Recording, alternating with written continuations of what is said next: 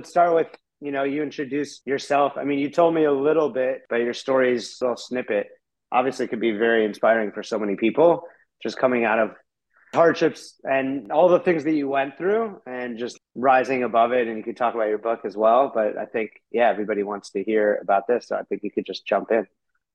Well, I guess I'll start with my name. My name is Marissa Hardy. I'm 26 years old, but this story and this journey started over a decade ago. And that's where I find like the true beauty in it and what's really like giving me the grace to get over any shame, guilt, or embarrassment of sharing my true story and my struggles.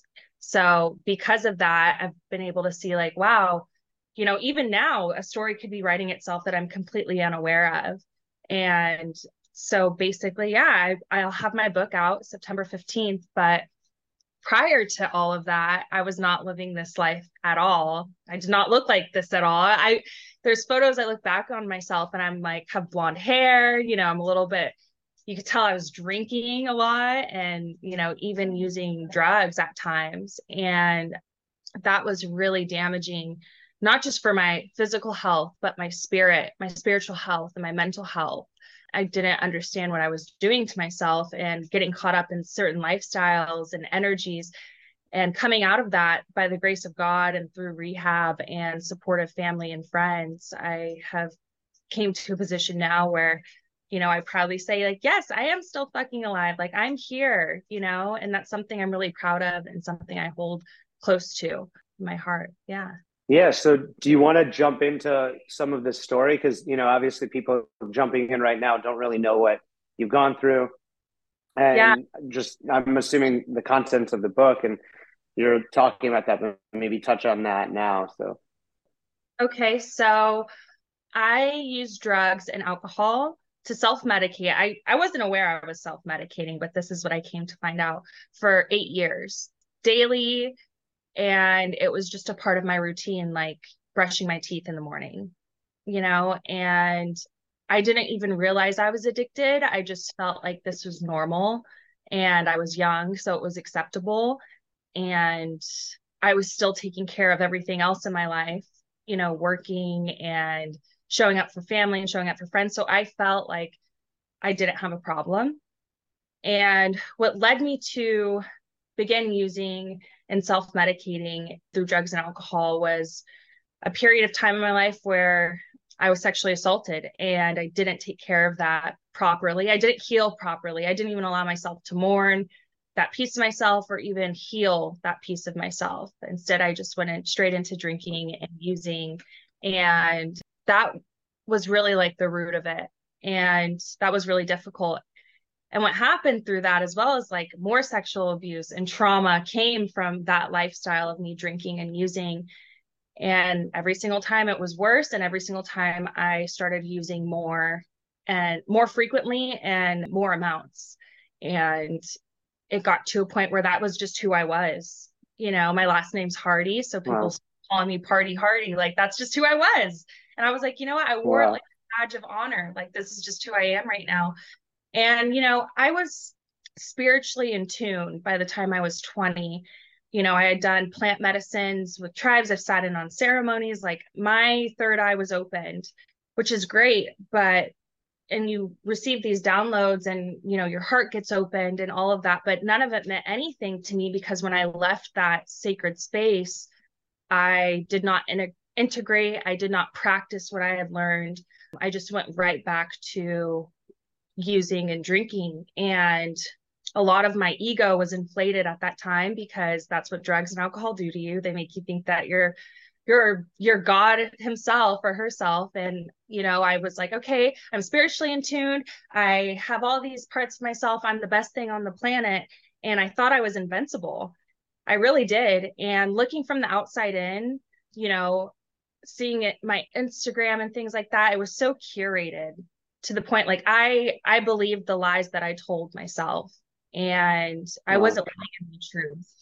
The only thing true about me at that point was that I was an addict and alcoholic, you know, and I was self-medicating and I had suicidal tendencies that I was completely unaware of. But after going through rehab, I realized, having a favorite way of passing out or looking forward to passing out or, putting myself in extremely dangerous situations was a walk in the park for me. But looking back, when I think about those versions of myself where I was doing dangerous things and using and, have overdosed, it doesn't make me feel guilty anymore because I'm taking care of myself. But there was a period of time where I cried about, and I actually got scared. I was like, I can't believe I did that. I was thinking of my younger self you know, and so it got to a point where I was living in Hollywood and I had began seeing a new dealer basically. And the type of dealer it was it was a female dealer. I've never experienced that before either. And she was literally cutting drugs right in front of me, like right off of the brick. Cocaine comes in bricks. She was cutting. It was the purest form, and that doesn't make it any better, but it was so much more intense because everything else prior to that was, maybe laced with laxatives or whatever, and I'm sharing this so openly because I want people to be educated. Yeah. And I feel like cocaine use and drug use is so normalized, and it's like you can be okay and you can't. Like, I'm still healing parts of myself. It still taps into certain parts of your brain where it might make it harder for you to have compassion in your heart or love, because the cocaine literally makes you feel, similar feelings as love and compassion and things, but it's a false sense. So when it's the real sense, these are just things I'm still working on. But so I'm sharing this openly so people can be educated on it. I think it's important. So she would cut it right off the brick, and I got heavily addicted to hers. And I was kind of like her cash cow. And we became, friends. I use that term loosely because we weren't, but that's what I considered her at the time. This was January of 2021. And I was using so frequently that I had switched from ingesting the drug through my nose into my gums. And that ate away at my gums and my teeth. And I ended up losing a tooth. It's so embarrassing, but Oh my God. the reality, it's not it's not a beautiful lifestyle. It's a really ugly lifestyle when you get down to it. And I had slipped into a drug-induced psychosis the end of February in 2021. And basically that is, I wasn't in touch with reality. And, you could say like, oh, this person's living in la la land or whatever, or she's a little delusional. Those terms are thrown around really loosely, but my brain was not in touch with reality. My senses weren't in touch with reality. And I was operating in life, not living in reality. And, it was hard for me to even recognize that because I was living in Hollywood and living such a fast lifestyle and doing these things that were so, to me, grand and unusual because I'm from a small town. So I didn't realize that. I just thought that's what life was. It was really hard for me to Right. recognize. And that went on for about 2.5 months. I was in a drug-induced psychosis. And the brain is extremely fragile. It can take a lot, but when it gets to this like breaking point almost, it's very, very, very fragile. So I still had been using drugs, and I went to Miami and just kind of had like a mental break, not a breakdown, like my whatever just snapped. And my emotions, my feelings, my hormones, my brain activity, it just snapped, and I snapped. And I got to a point where I didn't recognize who I was looking at in the mirror. I'll never forget. I looked at myself and I didn't recognize who was looking back at me. All I Wow. saw, and it brought me all the way back to 10 years ago, to the first instance of sexual trauma.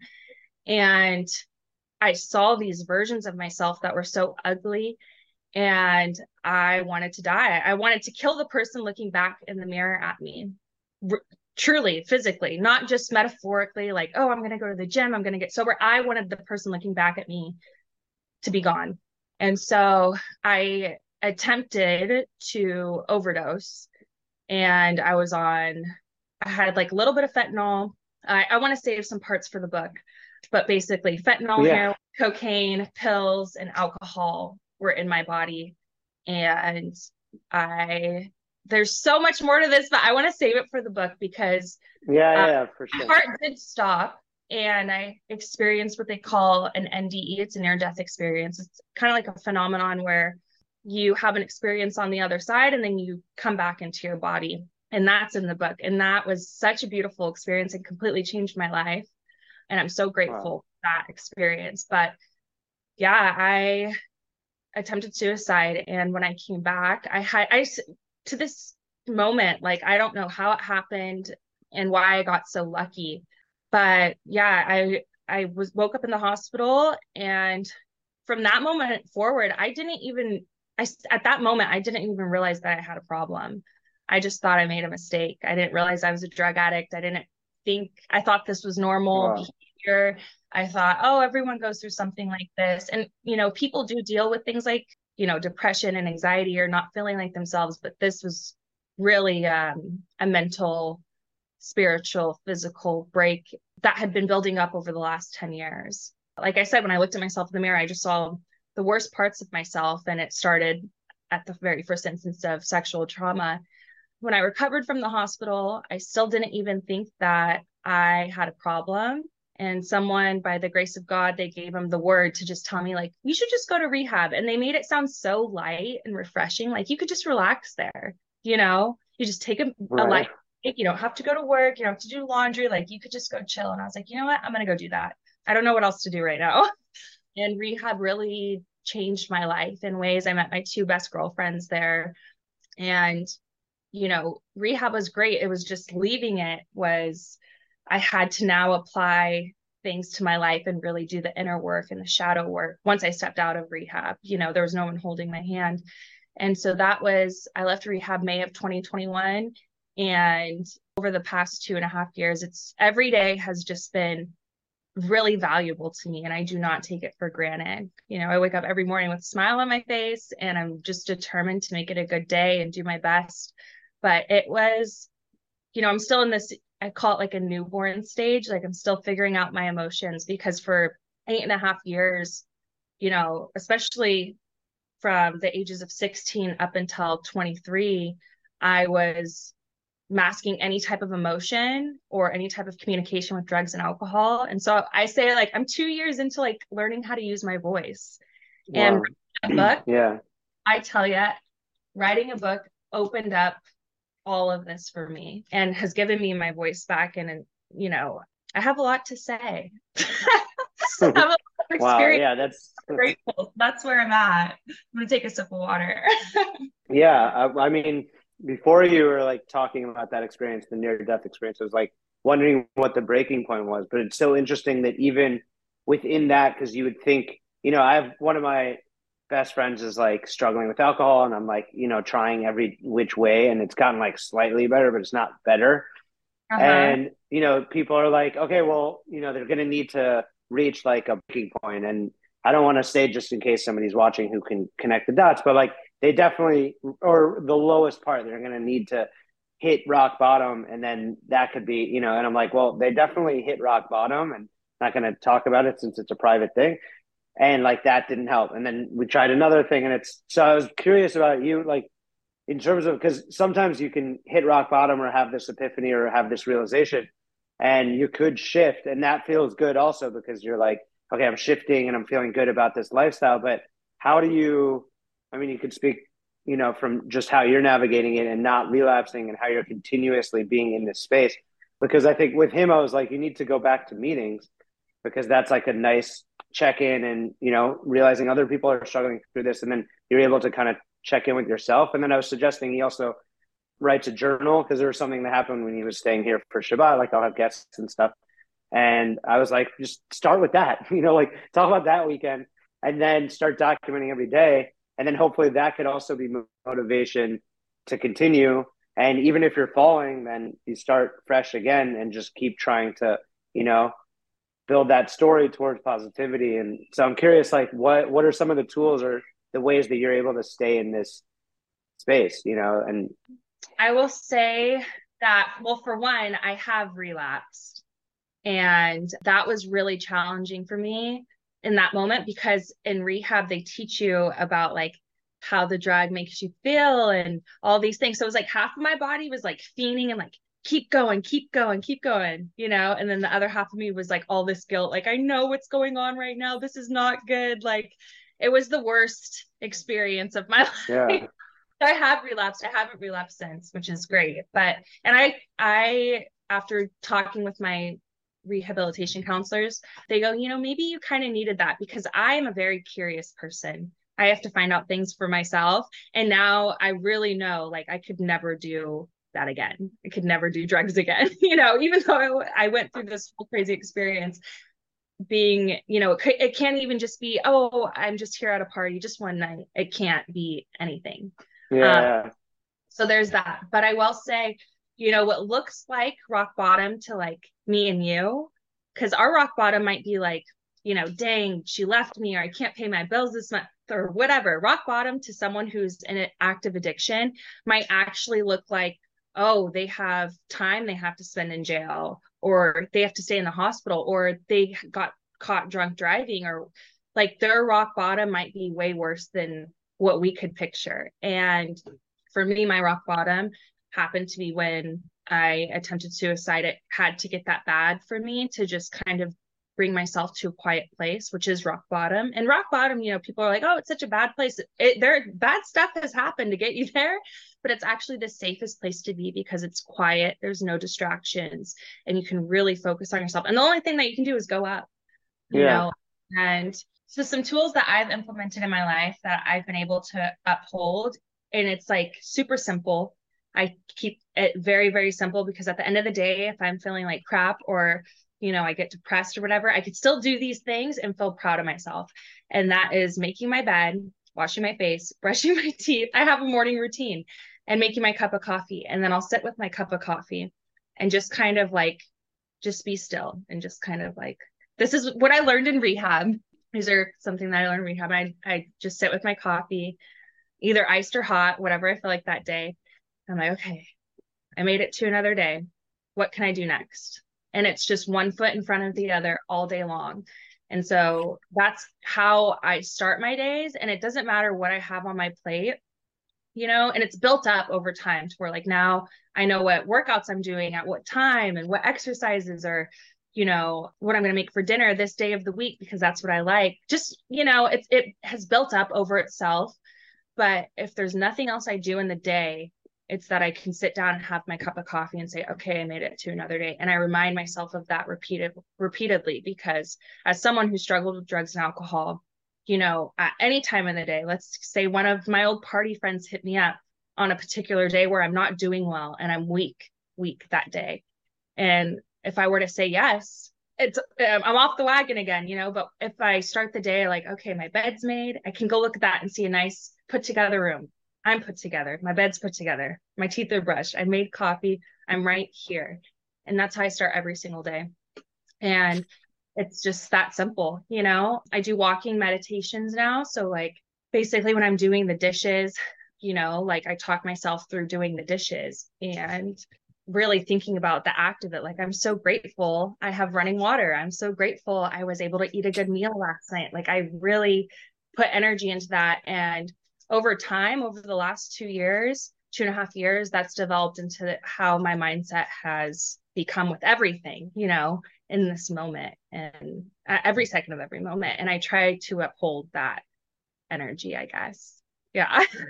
Yeah. That's amazing. I mean, just being grateful and voicing that, is so powerful, because that's like reframing the subconscious and like telling yourself that, shifting into a mode of gratitude, shifting into a mode of positivity, and then that begets or brings in another thing, through that. Do you have like a spiritual practice, or just how you connect spiritually, how you connect to the creator?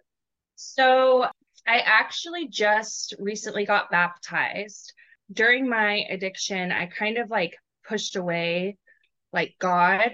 And I thought, oh, spirituality, I can get in touch with cards and just being in nature and taking shrooms in the woods. And, these are all great ways to, I mean, if you're exploring and you feel connected to that and called to that, great. But with an absence, in my experience, if you have an absence of God, who are you putting your energy into, or what energy are you working with? And so for me, I made the decision to get baptized, to be born again Christian, and really lean on to his word. I read the Bible when I was in rehab, and I just read it like it was just a book. I didn't read it without any religion connected to it. I literally was like, let me just see what this is about. I have nothing else to do. And it is honestly one of the best love stories I've ever read. That's how I put it. It's a great story. And if anyone's watching this, at least one time in your life, just read it just like it's a book. And whatever comes out of it, great. But just read, just read it like it's literature. That's it. And so that's kind of how my new spiritual journey started. I used to take a lot of plant medicine, ayahuasca, iboga, LSD, mushrooms, DMT. And my brain at this point, after having a drug-induced psychosis, that's one more step to having like permanent psychosis and schizophrenia and things like that. So Wow. Yeah. I refrain from doing those things now just because I know my brain is fragile and I don't really want to test that. Even drinking like a Celsius is like, that's a lot for me today. Wow. But when it comes to spiritual, I just really, I'll pray and then I'll meditate. And that brings me to like my spirit. It brings this wholeness about me where it's like, wow, everything's connected. And I just feel it. Like it's something that's harbored inside of me at this point, and it's available at all points in life. And that's why I have the hummingbird on my book, because the hummingbird Nice. conspirituality is known, like it can go find nectar at any point in the day and be fulfilled anytime it needs that nectar. And I feel like in my journey, I've always been able to find that nectar somewhere. And, I just feel it as an elixir inside of me now. So, yeah, I guess just meditating Nice. and connecting like that. Yeah. Cool. Yeah. So, I mean, I study like the Torah, the Bible, and like all the different like Kabbalistic and Hasidic and all these different interpretations of it. Because I mean, Judaism, they're like the Bible, when you're reading the Torah, there's like the four different levels. It's like Pshat, Remez, Drush, Sod. So it's like one is just like the literal. One is Mhm. like all the hints that it's giving. The other one's like homiletic, and then the other one is Sod, which is the Kabbalah, which you've probably heard of, like the Tree of Life, and it's like the 10 Sfirot. I don't know in English, but that's all based on like the Sod means secret. So it's all the secrets, all the like sort of things that are being hinted at in the writing of the Torah. Because I mean, in Judaism, you do read it, but it's not meant to be like read as like a literal bring your own interpretation. It's all actually the entire Torah, the entire Bible is just kind of an analogy or a metaphor, or like it's called the mashal. And that's like, oh, okay, these are things that are happening inside me. Like this is a story that actually happened. And it's funny because Deepak Chopra, when I was explaining that, he like, I love his this is what he said when I was trying to explain that, but he's like, this is my book series, Light of the Infinite. And he's saying that it shines a light on the Torah, the Bible, not just being a spiritual book of historic tales, but of the stories that outline the archetypal states of consciousness within our own selves. So it's like when we're looking at Abraham, our forefather, and Isaac and Jacob, and the Rizal, who he's this ancient rabbi who basically, there's this book called the Zohar, which is like the book of splendor, and it's the book of mystic secrets. It's people go nuts for this book, but it's like it's all written in poetry and secretive, and it's like really hard to crack. And people say without this one rabbi, the Rizal, the Ari, without his writing on it, like you can't understand anything. It's like the code. But Wow. so he was basically, yeah. So when you're looking at the tree of life, the Sfirot, the 10 Sfirot, and I can pull it over here. But so he's saying basically when we're looking at like our forefathers, Abraham, Isaac, and Jacob. So this is all on a spiritual level. So it's not to be understood in the regular way. But he's saying that Abraham. So let me see if I can find a little thing so we can look at it. But Abraham represents Chesed. So like the seven. So there's like the 10 in the. I might actually let me grab the thing so there's a visual because it'll be, I think, a lot more helpful. So this is the 10 Sfirot, and people call it the Tree of Life as well.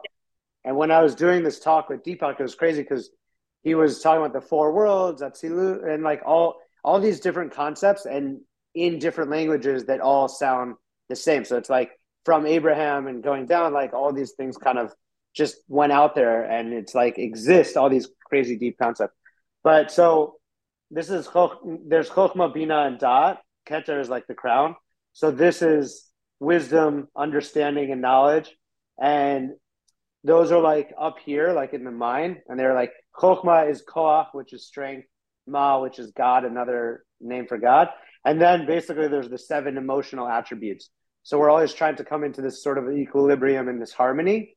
And that's Yeah. when we feel like aligned with the universe and the creator. And when there's a disconnect or a distortion of an emotion, then you feel out of alignment. So what the Arizal was saying with the forefather Abraham, this is on a super spiritual level, but even so, he parallels chesed, which is loving kindness. But with loving kindness, like you can love the right things and it could be amazing and you can connect and feel completely aligned and you can literally, mimic or partner with God in creation and bring a life into this universe, and that's all through love. And it's like amazing. But you could also use it in a lustful way and start to use it in a way to connect to people in a very unhealthy way and create chaos and disharmony in this world, And so while I'm saying that the Arizal's talking about Abraham in a way that it's not to be understood in a regular way because Abraham was like righteous, but he's saying that there was a spiritual imbalance in his loving kindness. So therefore, when he had his sons, he had Isaac and Ishmael. I don't know how the names in English, I don't know as well. But so Isaac's representing, so there's this concept, and there's a Cherokee tale of this also, that there's like the two wolves or whatever that are, one of them is like this, like, basically full of like good and trying to do good or whatever. And then the other one is like this evil trying to do bad. And this elder is like telling his grandson about this thing, and they're like exist within us at all times and Oh, whatever. I know this And Cherokee. you remember that? Yeah. Yes, yes, Yeah, yes. yeah, the Cherokee. So then he asks, like, he wants to know, like, well, which one's going to win, And he said it's the one that you feed, and it's this concept. So in Hebrew, it's called Yetzer Hara and Yetzer Tov, which Yetzer Tov is like the good inclination, and it's connected to the Nefesh Eloki, which is the godly soul. And we basically all have this godly soul. It's literally a piece of God that's within us. And that's represented by Isaac and Jacob going down. And then Ishmael and Esav, or Esau in English, they're more representative of, they have the godly soul and there's that potential, but that's like very hidden within it. And it's more, they're connected more to the Yetzer Hara, which is the evil inclination and their lustful desires and all the things that are within this world that are pulling toward us or pulling from us to get connected to these like easy outs that feel like the fixes, but they're like completely tied to the finite physicality and all the things that will bring our eventual death and our moving away from the light and our connection. So basically, so he's saying that there's this imbalance, so that Isaac and Ishmael came out of Abraham and not just Isaac, And then with Isaac, there's an imbalance on the other side. So that's chesed, loving kindness. So the other one is deen, judgment. And it's gvura, which is judgment, which can be used good. Like there's no justice, no peace. Like you could be Yes. using justice and judgment for good. But if it gets distorted, then it's not good. And if you're judging people unfavorably and creating bad situations all the time because you're seeing the bad and then creating it and manifesting more bad, then that's also not good. So he was saying because he also had that, and we're talking spiritually because he's also righteous. So then he had Jacob and he had Esau. And Jacob, he correlates to Tiferet, which is harmony, which is basically a balance.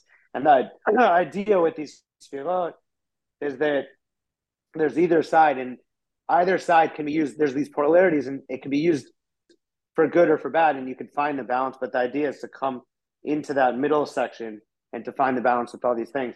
And with Jacob, he represents that balance. He's the Tiferet. And that's why out of Jacob came the 12 tribes. Wow. And there was no more imbalance. And that's where it all comes from. I have to tell you, this is my first time learning about Judaism. Any part of it, anything at Oh, all, my wow. conversation at all.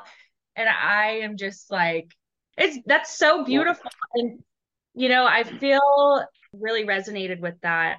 Wow. I'm just like taken back right now. well, I'm gonna drop a couple other little things that I think you'll think are interesting. So I don't know if you know, like, so God's name in the Torah. So there's two things. So the most famous prayer in Judaism and in the Bible, in the Torah, is Shema Yisrael, Hear, O Israel, Hashem Elokeinu. The Lord is our God, the Lord is one. Hashem Elokeinu, Hashem Echad. So the idea with that is that Hashem, which is this name, which we don't actually pronounce each letter in Hebrew, because Yeah. it's just super powerful. So it's the tetragrammaton. If you've ever heard that, that's what this is.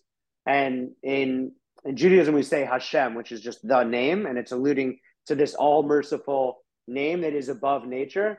The other name, Hashem Elokeinu, Elokeinu is God within nature. And it actually is in Judaism, there's this concept, gematria, which is the numerical equivalent and parallels between words. And their connections, you can see the spiritual connections between the values of each of these things. So Elokeinu is the same number as Hateva. Hateva is nature. So basically, what we're saying within this prayer is that, because you're saying, wait, God, you're saying him twice, but it's the same thing. It's the same God, but why are you naming twice with two different names?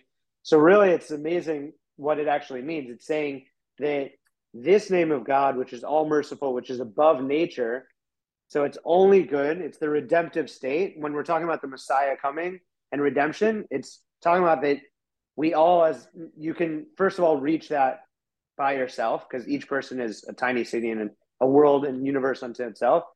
And then as a community, if we could all come to this redemptive state and away from constriction, which is the fear, anxiety, all the things of disconnect, then that's the Messiah. It's just a shift in consciousness.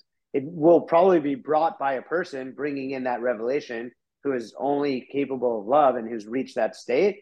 And then it brings us to everybody having a balance with their emotions and being in a state of love. And then we're all there, and then we're connected to this name, which is representative of a space that's all love and all good.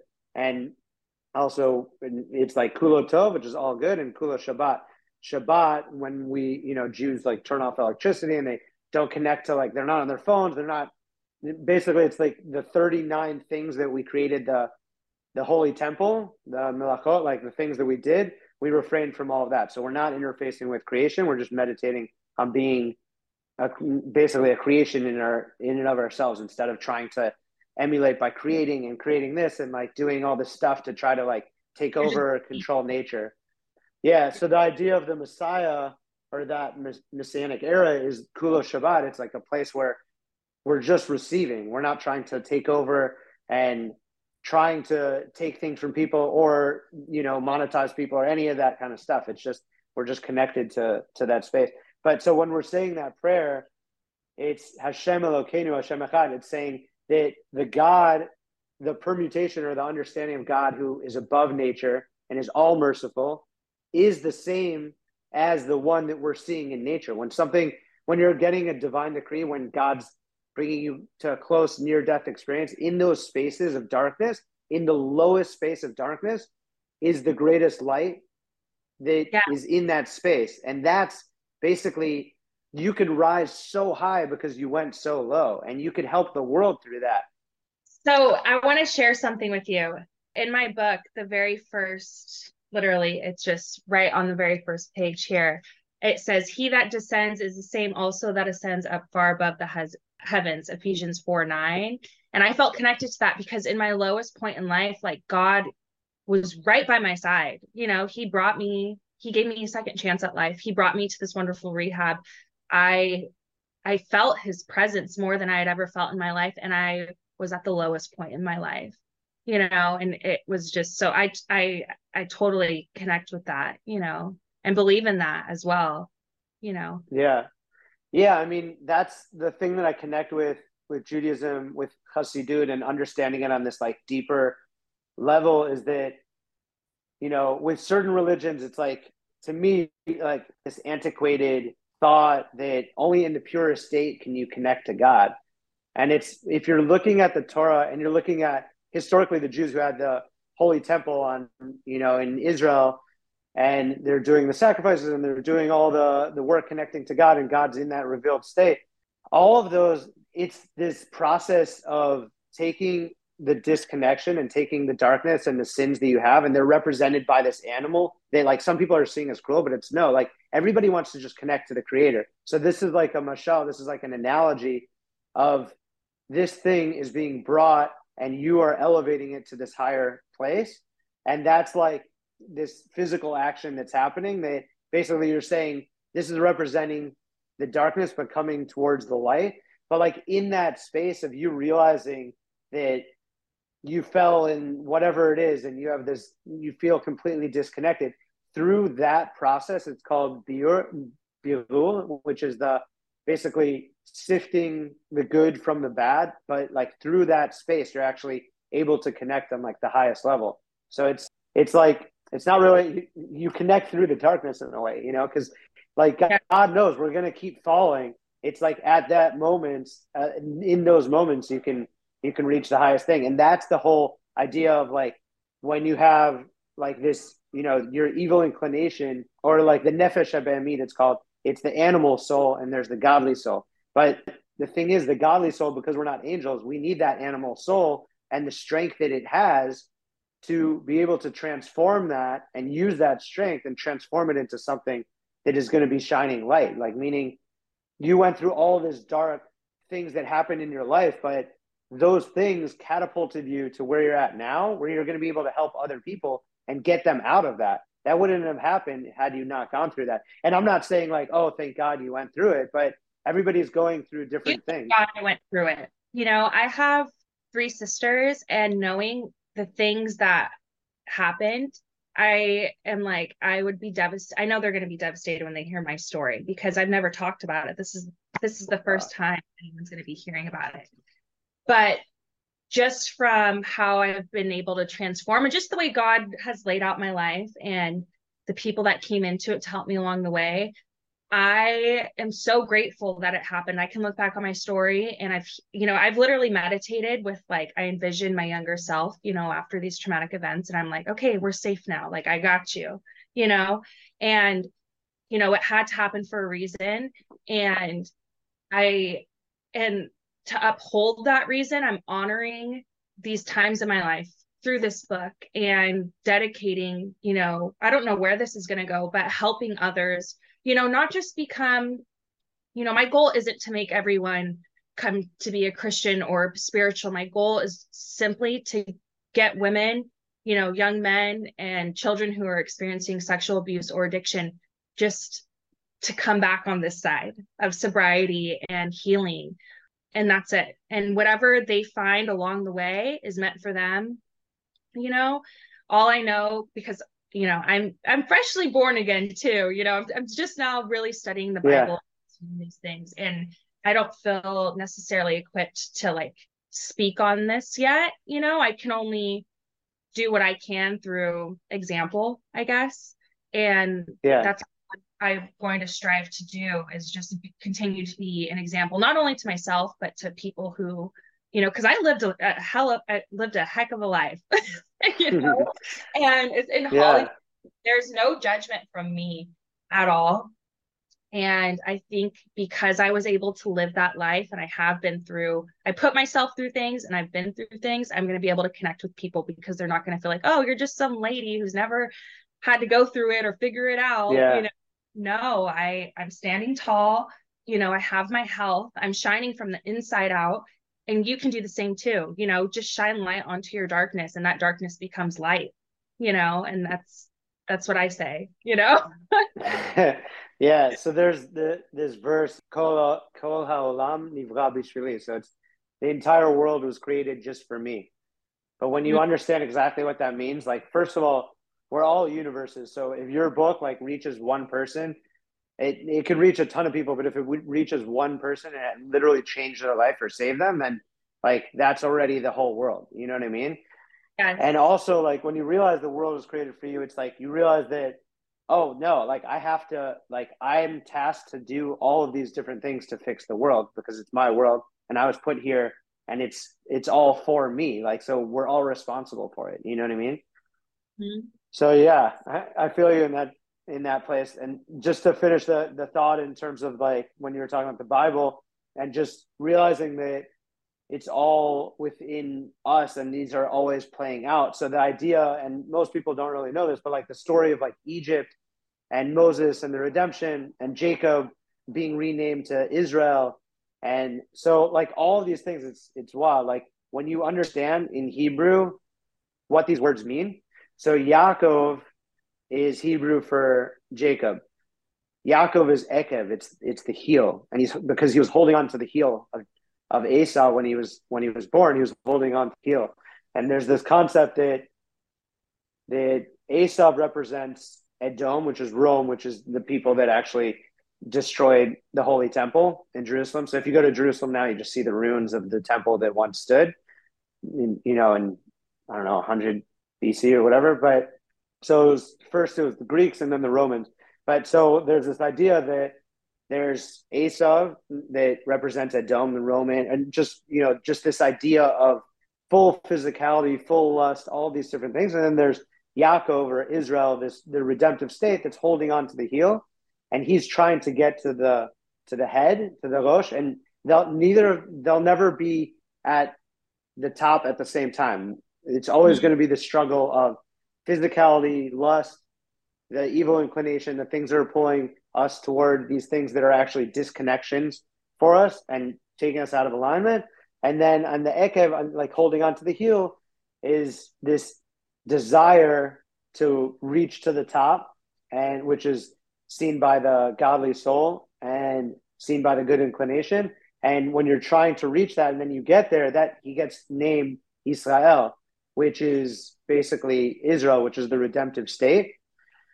And when you're looking at the word Egypt in Hebrew, it's Mitzrayim, and the root word is Meitzar, which means constriction, which means it's the state of all of the things that are putting you in this depressive state, which are fear, anxiety, and all of the things that you try to do to mask all this stuff and to self-medicate, like you said.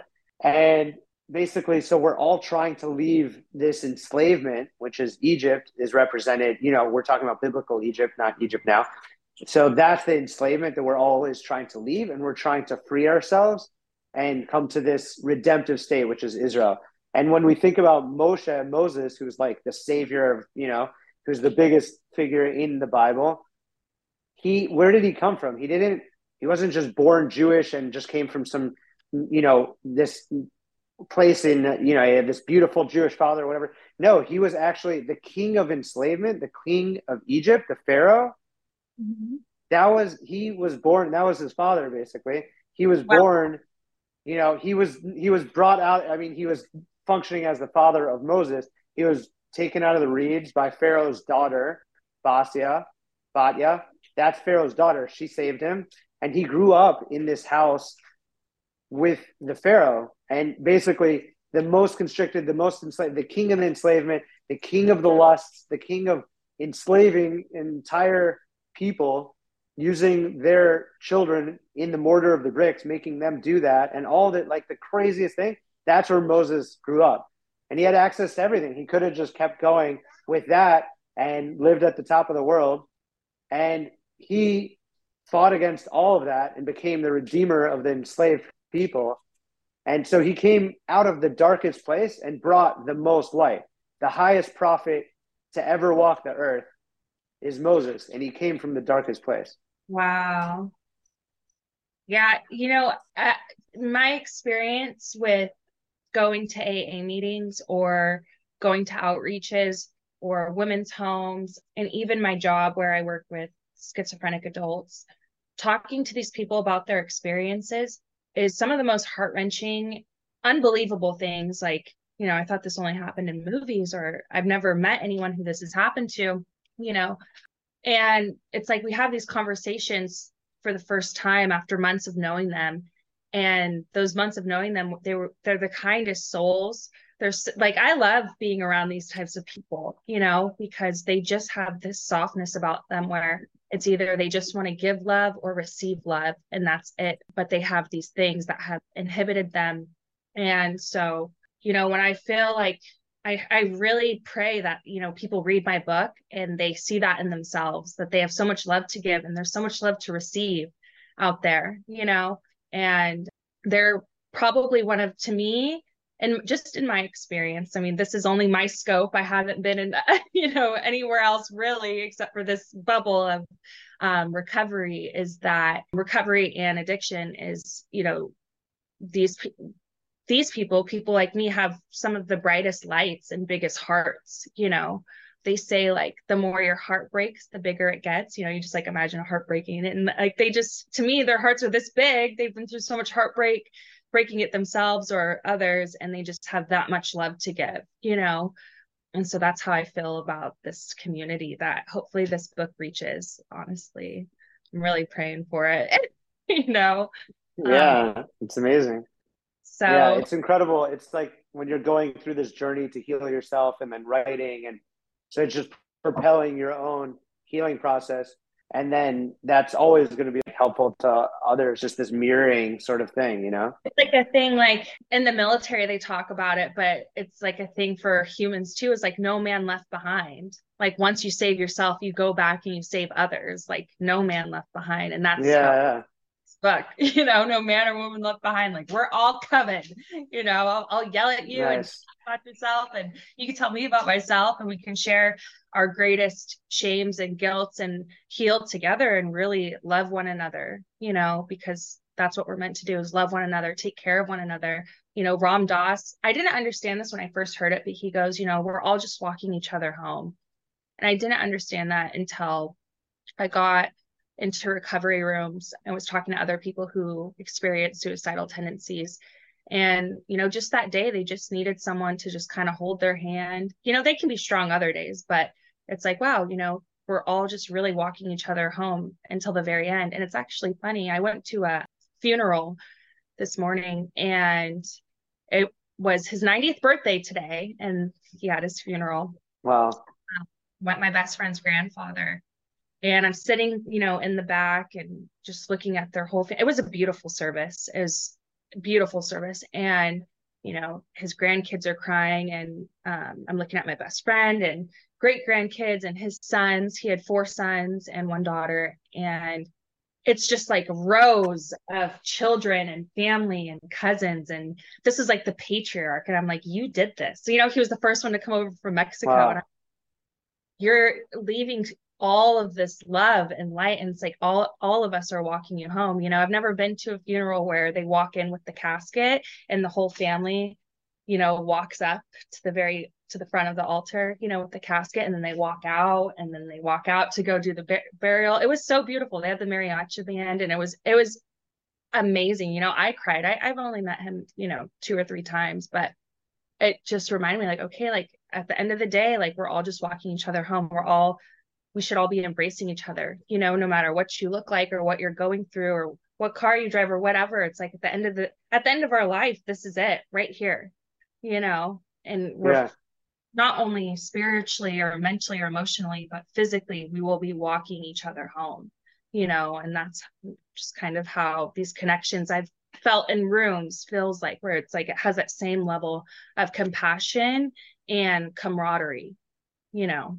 Yeah, I mean, I think, physicality is what separates us, of course, because we're all in these separate bodies or whatever. But when you tap into the spirit or the soul, spirituality connects us because we're basically all this piece of like the godly soul.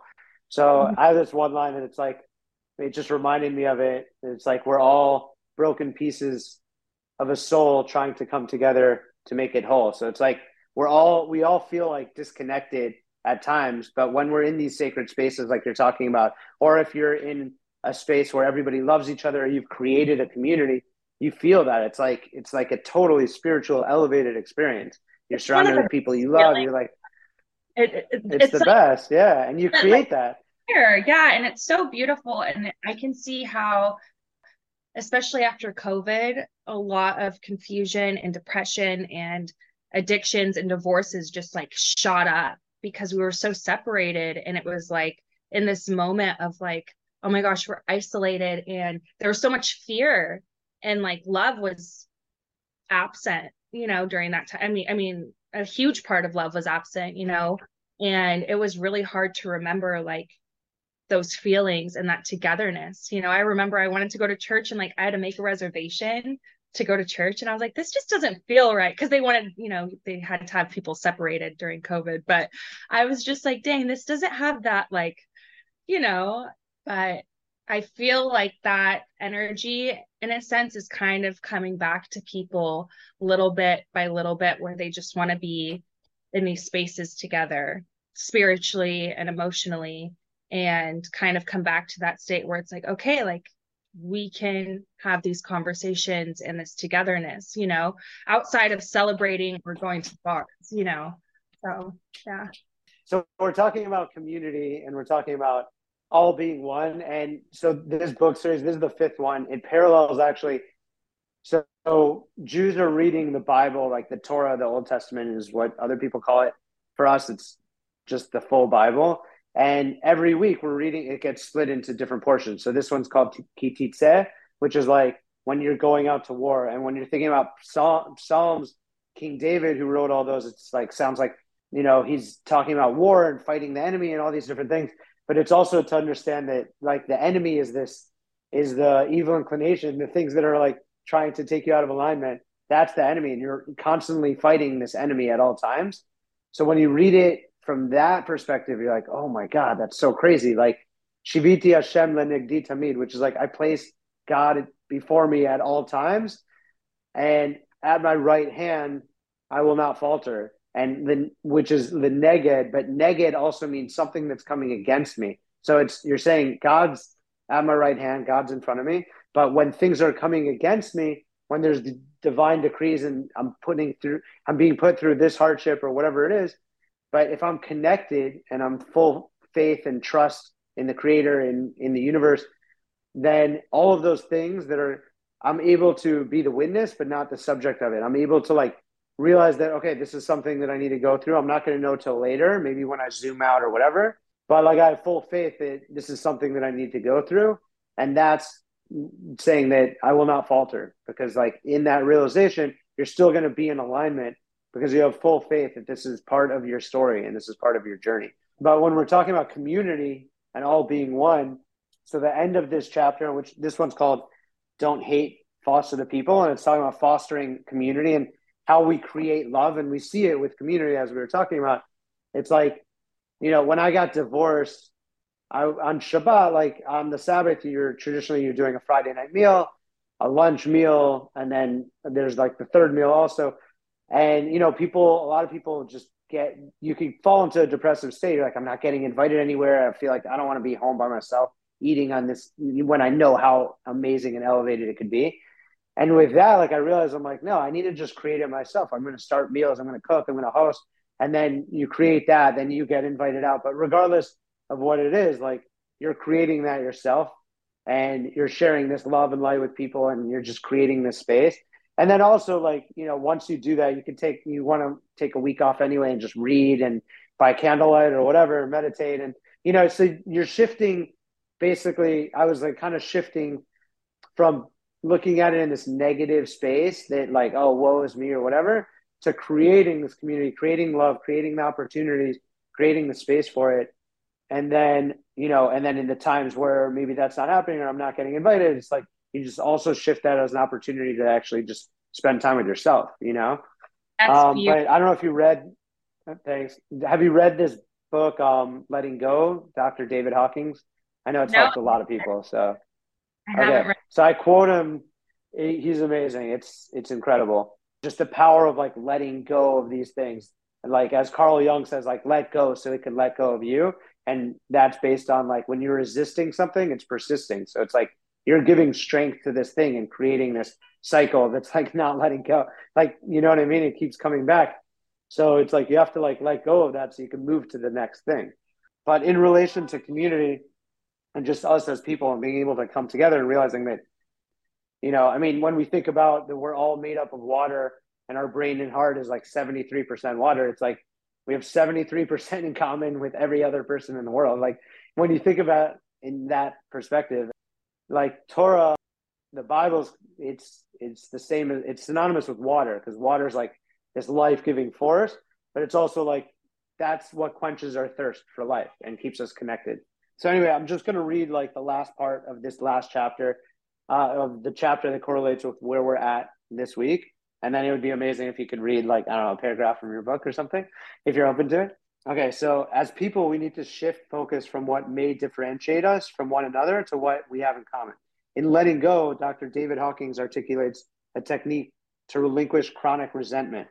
The mind would like us to think that there is such a thing as justifiable anger, which takes the form of moralistic indignation. If we look at moralistic indignation, we will see that it is propped up by vanity and pride. We like to think how right we are in a situation and how wrong the other person is. We get a passing, cheap little satisfaction out of that. But our muscle tested research proves that the cost to our overall emotion and physical economy is like so great. And when he's talking about his muscle tested research, he basically created, and he touches on it in Letting Go. And then I think it's like Power versus Force. He goes into it more, and it's basically this sort of way that he's like testing where somebody's at emotionally. And he put like an arbitrary number, but somebody who's in a space where if you're totally hopeless and let's say homeless, or it feels like you're only bringing bad into your life over and over and over. So they're in a state where they're basically only attracting that. But if you're looking at, on the other end of the spectrum is like Moses, like a prophet, and they're existing where they have like full balance in their emotions. So they're only able to emanate love, and they can only exist in love. And they are actually only seeing love within every other person, because where somebody else would see something as ugly or as bad and judge it unfavorably, this person's not able to see that because they're just seeing the potential and the good that each person has, and we all have it within ourselves. So they're only seeing that.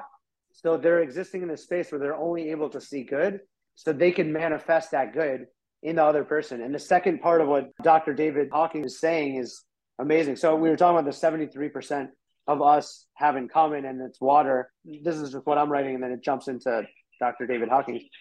On top of that, people mirror each other's inner belief system. So if we aren't watering ourselves and those around us in interconnectedness and positivity, then individually and collectively we can't grow. So Hawking says we are all physically connected. The internal position we hold about one another is forcing them to adopt a complementary defensive position. It's therefore not Pollyannish to forgive and forget, but a reasonable recognition of emotional realities. So it means when we're looking at somebody in that space and that negativity, then they have to defensively deal with that, and then they feel like they're in that space. And there's this concept that's also in Psalms with King David says that when you're looking at the wicked person, the Rasha, and you judge them favorably, you can look at that space that you've put them in, that they're in, that you think they're actually in. And if you do that process of judging favorably and seeing maybe that initially that one thing, that one little piece that's bad, and then you start to look at it like that they're all bad, which they're not, and you put them into that space. If you flip it and you start to look at something that's good, some potential or the godly soul within that person, then it's this process, this bilul, where you're doing this sifting. It's like Rabbi Nachman says, like, that's how melodies are created. It's sifting the good notes from the bad notes. And that's connection. That's the disconnect, and the dissonance is created when you're focused on the bad notes.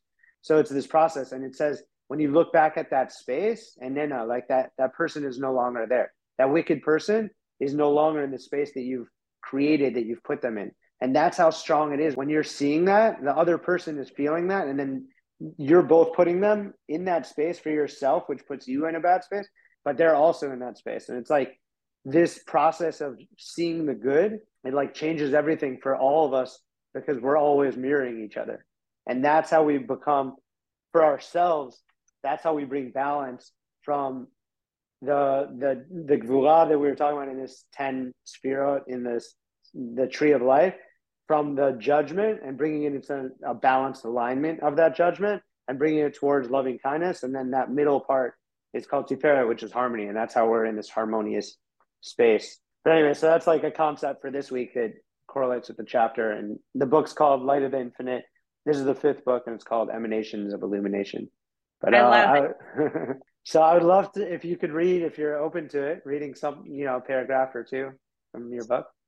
Sure. Let me see. I almost just want to read the opening quote because there's just so much for, gosh, I want to read this so bad, but I gotta hold out for now. Okay.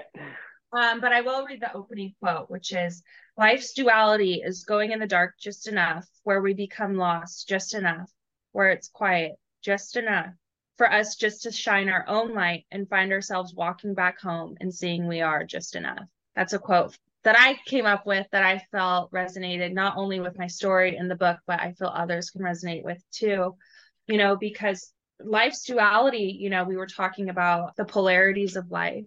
And, you can either be one extreme or the other. And what I've learned throughout my journey is to be balanced, and just to walk almost like a spiritual tightrope, because, you have to be relatable to others so you can help others walk back home or walk back into themselves, or your children, whoever it is, and also be able to reach on both sides, light and dark, and bring it into a balance. And it's just, there's not defeating what you were. Like, I will never beat like the cravings or whatever that comes across me, but I can understand them and love them in the sense like I'm going to nurture this and give it good, healthy light.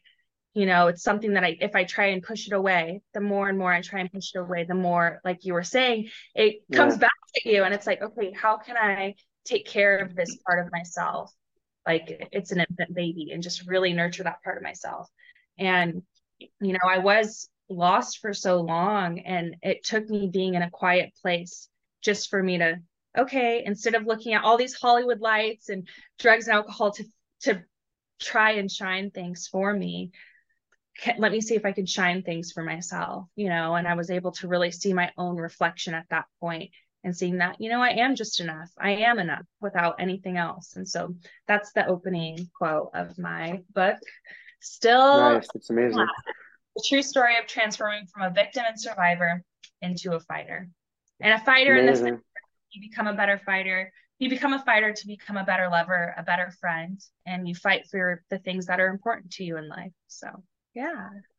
That's awesome. Wow. Yeah, I can't wait to read the book. Excited for both of us. This is amazing. Yeah, you're getting So, ready to go on tour and everything. yeah, finalizing the last elements of these like 8 events in Israel. I'm like so excited. And also like reconnecting with people. I was there 4 years ago, but in that time, I mean, unfortunately, I lost my mom, which is I wrote these books in her memory. So I'm coming back to like spread the light that came out of this, out of, this loss, and, manifested as these book series. And basically, most of them are revolving around the books. I'm doing a couple of music events as well, like one at my favorite club in Tel Aviv called Levontin Sheva. It's called Hip Hop Sola. It's the Israeli-Palestinian reconciliation series. So it's kind of, I bring Israelis and Palestinians, and we're like rapping and talking and trying to like bring light into a difficult situation. I've been doing that for over a decade. So I just booked that like 2 days ago. I'm excited about Congratulations. it. Thanks. But yeah, I mean, people can check that out, erazsafar.com. Do you have a website up for your work? I do Not not yet? have a website yet. Okay. I'm like self-publishing, grassroots, whatever you Yeah. want to call it. I thought the hardest part was writing the book. I'm realizing the hardest part is going to be sharing the book and making sure that people that are aware that this book is even alive, and in this realm. So I'm still pulling those pieces together, but people can find me on Facebook and Instagram as Marissa Hardy, or like my at is Protect Your Peace Shoddy, SHAWTY at the end. But yeah, so that's Nice. Dope. Okay, so I'll leave off on this one little thing that I feel like touches on so much of what we've been talking about. And this is in this book. It's called Likutei Halachot. And this rabbi from late 1700s that I learn every day, he's incredible, Rabbi Nachman from Breslov. And this is actually based on the rabbi who learned under him, who ended up like writing a lot of his teaching and then showing it to him. And he's like, okay, cool. Yeah, like this is, and it's called Likutei Moharan. This other book, he told him, you have to write your own Torah. And he basically took what's called the Shulchan Aruch, which is the code of Jewish law, which is like the different things that we need to do if we're talking about keeping kosher. We're talking about in the morning, the ritual of like washing the hands, coming back into a spiritual state. Sleep is like 1/60th death. I feel like Nas talks about that, the cousin of sleep. But so the idea of like coming back into this spiritual space, and when you're reading these, like, it can be dry, like reading laws, but when you're reading it from this perspective of this rabbi, it's like incredible. So just his take on the first law is, I'll just read it in Hebrew and translate. Yitgaber kari, so wake up like a lion. La'amod baboker la'avodat baro, to stand up in the morning in the service of the Creator, to align with the universe and our source. Sheyehu me'orer hashachar, so it should be you that awakens the dawn. So what this is saying is like, basically we have to be proactive in waking up like a lion. Like we literally have to be proactive and not at the mercy of how we're feeling or where maybe our evil inclination or all the disconnection or all the constriction that we were talking about or fear or anxiety is going to take us. And it's like, oh, well, this is one of those days. Like it's not going to be a great day or whatever. He's saying no. Like you have to awaken the dawn. Like shachar means darkness in Hebrew, so it's saying you have to bring the light into the darkness every single morning. Like all the Psalms that King David wrote, all of those wars and all those enemies, that's like the part of yourself that's keeping you from being connected to God, to being connected to every other person, realizing that we're all one. It should all be love. Like that is the war, that is the enemy within ourselves that we need to be fighting at all times. So like the first law is wake up like a lion and bring the light into the darkness. And you are the one that awakens the dawn. I love that. Yeah, it's so much fire in it. But like once you go, like if you're just reading it, like, you know, just the literal, it's like you can connect to it on whatever level, but you really don't, you need to like jump into the depth and the secrets behind all this stuff. And it's like, so it's amazing. I think my kids are getting restless. I think I need to take them out. They're like, you know, it's like having two dogs and you're like, you got to take them for a walk. Except Yeah. for I have to do that and feed them every like 5 seconds. I'm like, how can I be washing the dishes every 2 hours? This doesn't make any sense. But, All right. Well, but this yeah. was amazing, and I appreciate you having me. Yeah, thank you for doing this. Elevate every day. And yeah, no, this is incredible. I'm sure we'll do it a few more times. But yeah, thanks for coming on the show and congrats on the book. I can't wait to Thank share this you. with the world and so they can, you know, or my crew gets to know about it, you know? Yeah, we'll definitely work more together. This is great. Yeah. All right. Awesome. Proud All of right. you. Thank you. I'm proud of you too. This is amazing. We're doing Yeah. we're doing good. All right. Have a good weekend. Talk to you soon. Thank you. Bye. Bye.